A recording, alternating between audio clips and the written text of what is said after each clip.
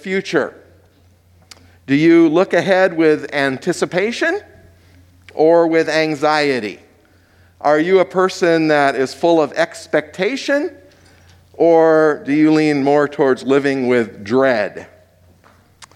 J.J. Watt is a defensive end who played for many years for the NFL's Houston Texans. He now plays for the Arizona Cardinals. He is one of the premier defensive players in the NFL, and of course, he is often asked for his autograph. But the tides were turned on him recently when a 7-year-old boy sent Watt his own autographed game jersey. The little boy put a letter in there, and it read, "I'm sending you my autographed game jersey so you will know me when I become a famous NFL player." So talk about a kid who knows what he wants to be when he grows up. And Watt loved it so much that the letter and the photos that he received, that he posted on his Twitter feed, "This kid has some guts, and I like it." Well, I was thinking, as followers of Christ, do we look into the future with earnest expectation that God is working? And so if he is working, then we're sure that what he's doing has already been done. Kind of like the present day autograph of a pro football player from the future. Do we have that kind of anticipation like that little boy? Or are we dragged down by our past? Are we so overwhelmed by our current situation that the future seems far off or irrelevant or unachievable? Well, today we want to talk about the future and forgetting. And our text is from the Gospel of John in chapter 21. If you have your Bibles, you may want to turn there. John chapter 21. Most church historians would agree that one of the most influential leaders of the early church was Simon Peter. Peter, the big fisherman, the early disciple, and later the apostle of Jesus Christ. Christianity would not be as we know it today had it not been for the influence of Peter. And Peter could not have become who he was had it not been for the experiences described in Scripture that he went through. Our gospel reading today focuses on a time of upheaval and confusion in the life of Simon Peter.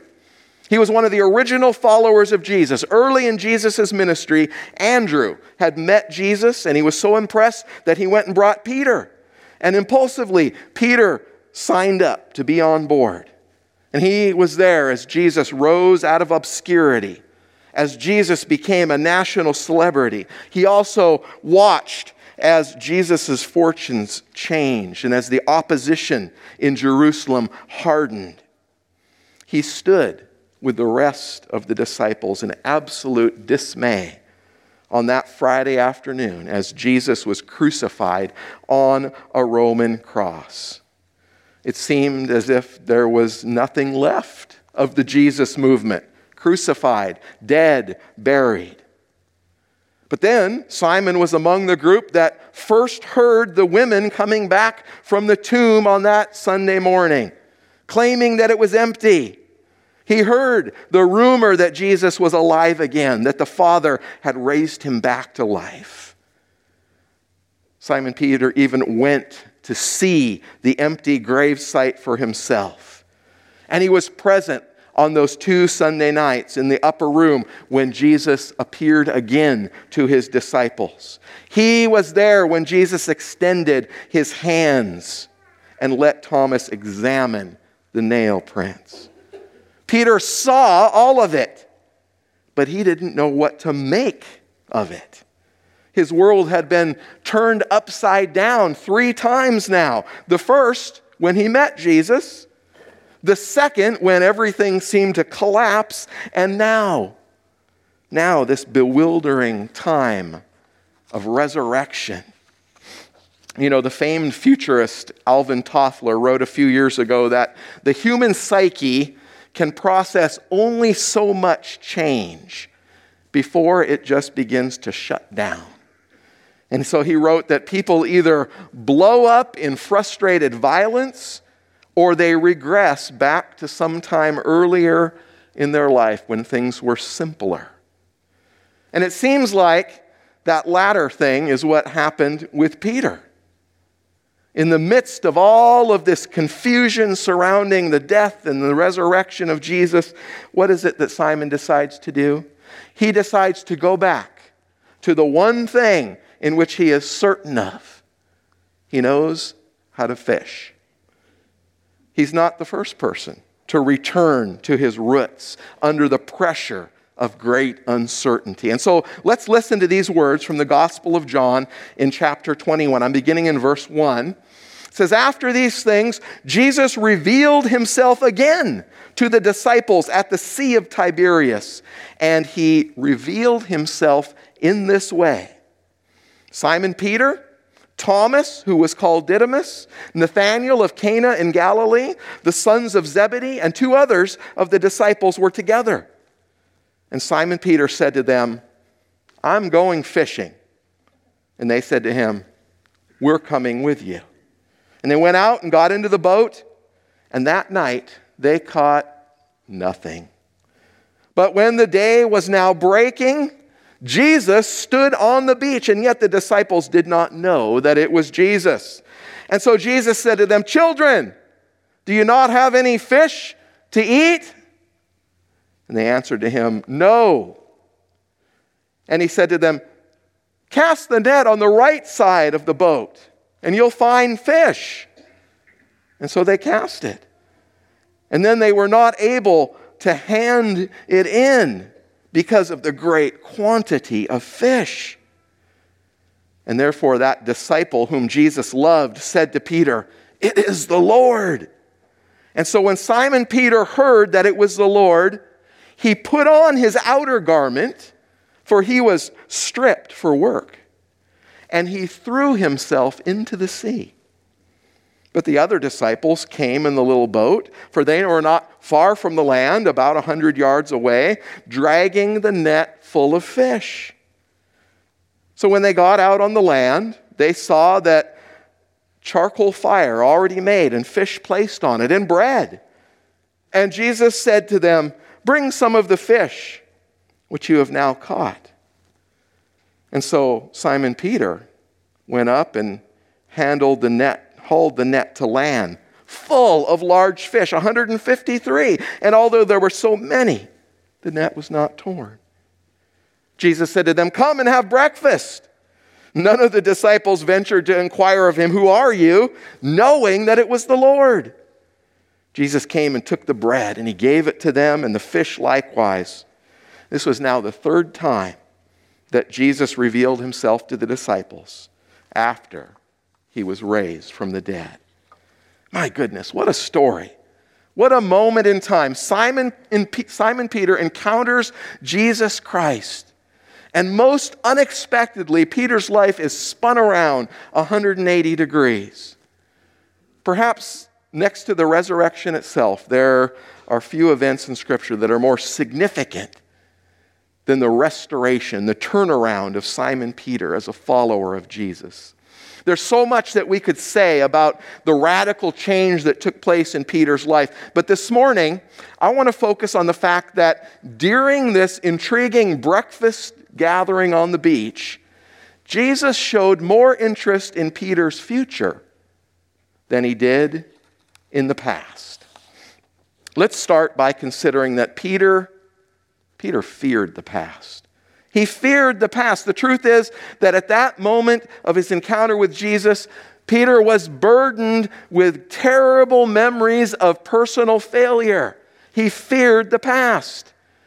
I imagine that Peter could not get it off of his mind the way that he handled himself on the last night of Jesus' life. You might remember that evening at supper that the Lord had been unusually somber. And then in the middle of that meal, he had said to the disciples, "We're about to be tested as never before. We could betray everything we've worked for. We need to pray for strength not to crumble under the pressure." Well, you might remember also that Peter was pretty full of himself, pretty arrogant.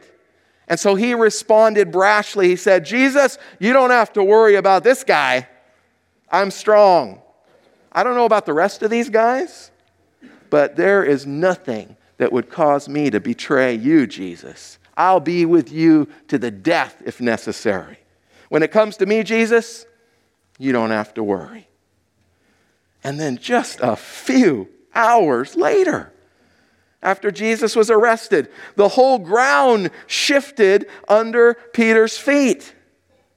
Fear did what it's capable of doing to any one of us. It turned him into a frightened, scared little child. All it took was a slave girl saying casually, aren't you one of the followers of the man they just arrested?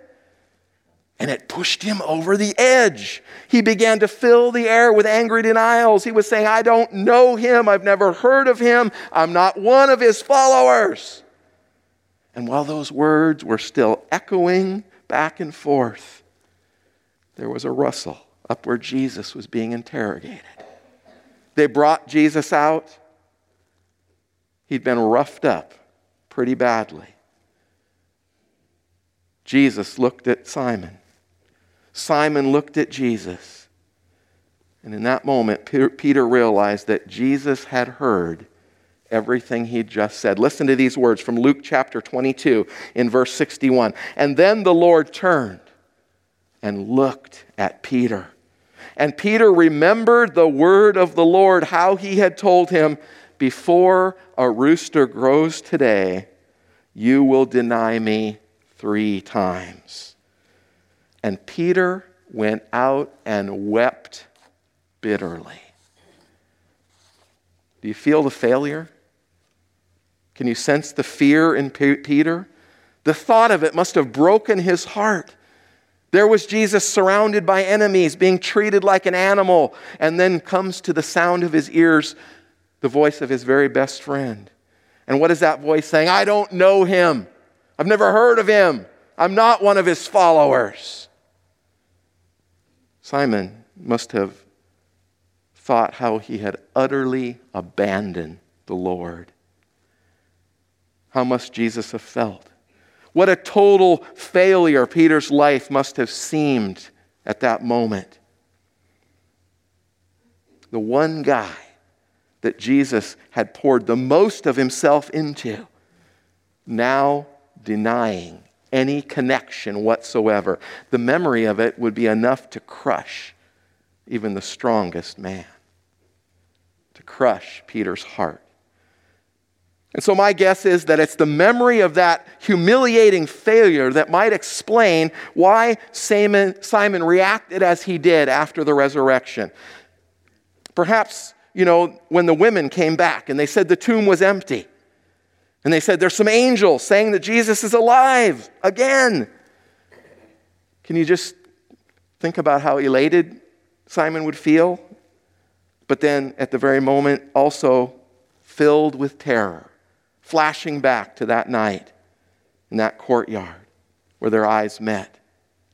And so maybe the reason that he decided to go fishing was not just to go back to a simpler mode of life. Maybe he was running from contact with the one who remembers so much. And so later we see those 7 disciples who go back to the Sea of Galilee where it all began. And they were either so rusty in their skills or so discombobulated about everything that had happened that they weren't having any success in their fishing. They'd been at it all night. The sun is coming up. Somebody on the beach shouts out, "Have you caught anything?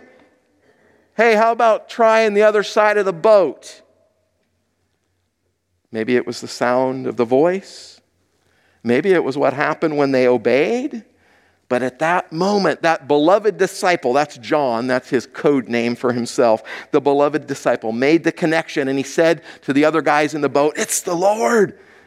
That's Jesus. And he's here, right where we first met him. He's back again." And on hearing those words, Simon, who'd been stripped down to do hard work in the boat, takes a moment to put on his coat. Isn't that odd? And then did you pick up what it said in the text? He threw himself into the sea. That's an odd reaction, isn't it? Now, the traditional interpretation is that Simon was so elated to see Jesus alive that he jumped in to swim ahead to the shore ahead of the other disciples. But I think if you read the text carefully, I wonder if the very opposite could be the interpretation. He may have thought to himself, I'm going to throw myself in the sea and just drown to escape seeing Jesus. What if he was so filled with horror at having to come to terms with his past that he actually tried to avoid contact? But then as he fell into the water, maybe he comes to himself and he realizes there is no running from a guilty conscience, is there? There's no running. If you try to run away, you carry your conscience with you. Where we are doesn't change what we are or what we've done. And so maybe Simon realized there's no way to run from that past. And even though he may have thrown himself into the sea in terror, he finally struggled up to the shore after the rest of the guys had brought in the boat, carrying that burden of his past, filled with fear, uncertainty, anxiety. There's an ancient saying that reminds us that it's a fearful thing to fall into the hands of an angry God. And I wonder if Peter thought, how can the Lord be anything but angry with me, given what I have done? Peter feared the past. But that's not God. God's focus is on the present and the future. Simon Peter comes to his faithful encounter with all kinds of baggage from the past. But when Jesus begins to deal with him, Jesus doesn't say anything about the past mistakes. He's interested in the present and in the future. And that's because God's focus is on our present and on our future. God is more concerned for our future than our past. He's more interested in what we can become than in all the things that we used to be. And if we ask how God can have that kind of mercy and that kind of hope, we need to go back and remind ourselves of something that Jesus said so many times throughout his ministry. He said, I came not to condemn the world, but to save the world. And if that's God's intention, then no wonder that he is focused on the future. The future is the only place of creative possibility. The past can't be changed, can it? No matter how intensely you feel about what you did or what you didn't do, there's no way to go back and undo things. We can't redo or undo the things that make up our heritage, whether they're good, bad, or ugly. And so the only place open, like clay in the hands of the potter, is the realm of the future. God is more concerned about your future than he is about all the things that make up your past. And we've all known people who simply can't let go of the way that it used to be. Maybe some of us are sitting in this room right now, filled with remorse or regret or anger at what other people did to us back there in the past. Maybe we're just rehashing the past, so enmeshed with what used to be that we're crippled in terms of the present, let alone even thinking about the future. There's a fable about two monks. The two monks are walking in a drenching thunderstorm. They come upon a stream swollen out of the banks. And as they come to the riverbank, there's a beautiful young woman standing there. She's wanting to get to the other side, but she's afraid of the fast-moving currents. And in characteristic compassion, one of the monks says, "Can I help you?" And the woman says, "I need to cross the river." And so one of the monks picks her up and puts her on his shoulder, carries her through the water, and puts her safely down on the other side of the river. And then he and his companion went on their way to the monastery. Well, that night, the companion said to him, "I've got a bone to pick with you. As monks, we have taken vows not to look upon a woman, much less touch her. And back there by the river, you did both." And the first monk said, "My brother, I put that woman down on the other side of the river. You're still carrying her in your mind." You know what? That's the circumstance of so many of us. We cannot meet something in the road of life, do it, put it down, and move on. We continue to be obsessed with the past at the expense of our future.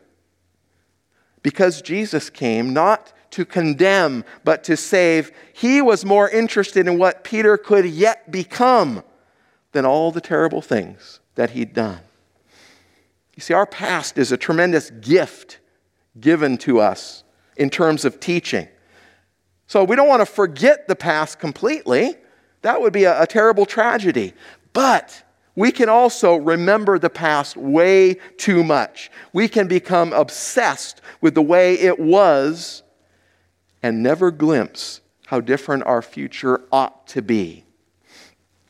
Years ago, there was a thunderstorm that came through southern Kentucky at a farm where a family had lived for 6 generations. And in the orchard, there was an old pear tree that blew over in the storm. It had been there as long as anybody could remember, and the old farmer was grieved to lose the tree. He remembered climbing it as a little boy. He'd eaten of its fruit all of his life. A neighbor came by and said, "Friend, I'm really sorry to see that your pear tree had blown down." And the old farmer said, I'm sorry too. It was a real part of my past." And the neighbor said, "What are you going to do?" And the old farmer paused for a long moment, and then he said, "I'm going to pick the fruit, and I'm going to burn what's left." And to me, that is a wise way of working with the past. We need to reach back and pick the fruit, learn from the lessons. But having learned what the past can teach us, we need to pick the fruit and burn what's left and move ahead into the future that God has for us. Peter feared the past. God's focus is on our present and on our future. And then finally, we must follow our future, not our past. Listen to the next part of the text in John 21, beginning in verse 15. "Now when they had finished breakfast, Jesus said to Simon Peter, 'Simon, son of John, do you love me more than these?' Peter answered, 'Yes, Lord, you know that I love you.' Jesus said to him, 'Tend my lambs.' And then he said to him again, a second time, 'Simon, son of John, do you love me?' Peter said, 'Yes, Lord, you know that I love you.' And Jesus said to him, 'Shepherd my sheep.' And he said to him the third time, 'Simon, son of John, do you love me?' And Peter was hurt because he had said to him the third time, 'Do you love me?' And he said to Jesus, 'Lord, you know all things. You know that I love you.' And Jesus said to him, 'Tend my sheep.'" As I was working on this message on Peter's life and these events, I kept looking back to this past year. It's been a tough one, hasn't it? A pandemic, economic uncertainty, racial tension, political infighting, riots, unrest, anxiety, and fear have enveloped our society, our community, and yes, even our church. And I'm dismayed at this whole chain of events. I'm dismayed at the hateful words and attitudes being bandied about by political leaders of all persuasions. I'm dismayed by those who choose violence to uphold their point of view. I'm dismayed by those who choose words of hurt and condemnation to support their perspective. Most of all, I've been dismayed by the destructive events that have followed in our nation, in our community, and yes, right here in our church. We're reminded of how contagious destructive evil can be. If, in order to defeat the beast, we become the beast, then the only thing that wins is the beast of sin, Satan.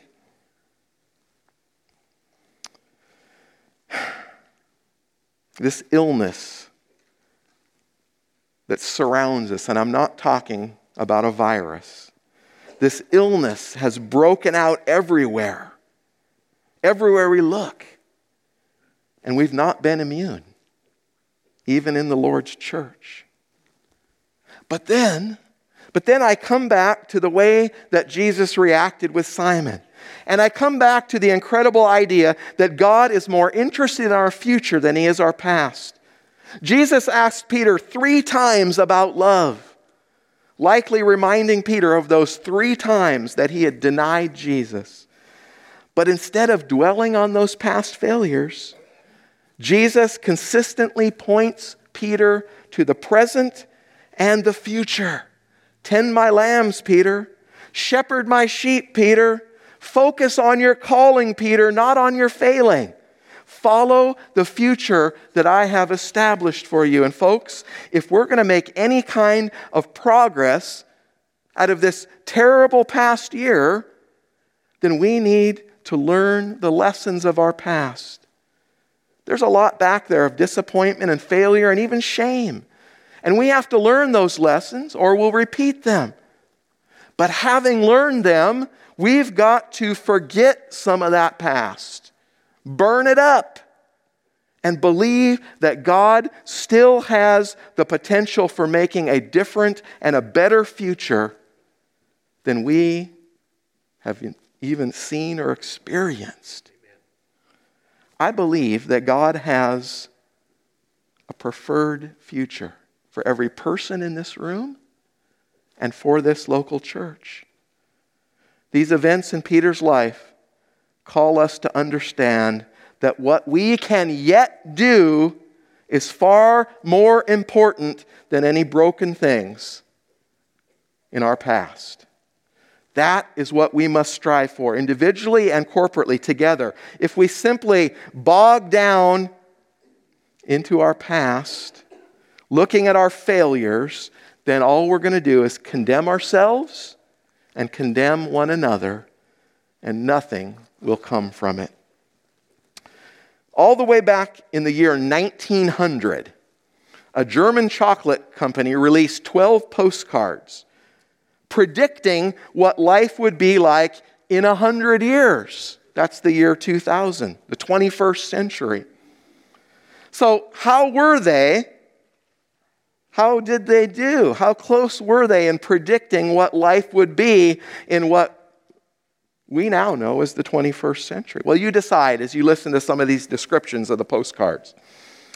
Personal airships. A picture of a couple flying around in their personal hot air balloon. That seemed like a far-off thing. Now, what do? We can fly anywhere in the world, can't we? Here's another one. Watching a live drama performance while not in the theater. You mean kind of like TV or the movies? Here's one. An X-ray machine for police officers. Wow. Ever been to the airport? They've got those. A roofed city. Kind of like a football stadium full of people. Easy excursions to the North Pole. I like that one. Hey, honey, let's spend the weekend up at the North Pole. That one didn't quite pan out, did it? And then finally, a machine for creating good weather. I wish that existed. It doesn't. You see, the future, by design, is a bit uncertain. Humans will always get some predictions right and some very, very wrong. But folks, Jesus said that He knows the future, that He holds the future already. So let's stop allowing the brokenness of our past shape our present. And let's stop worrying about the future, since we know the one who already holds it.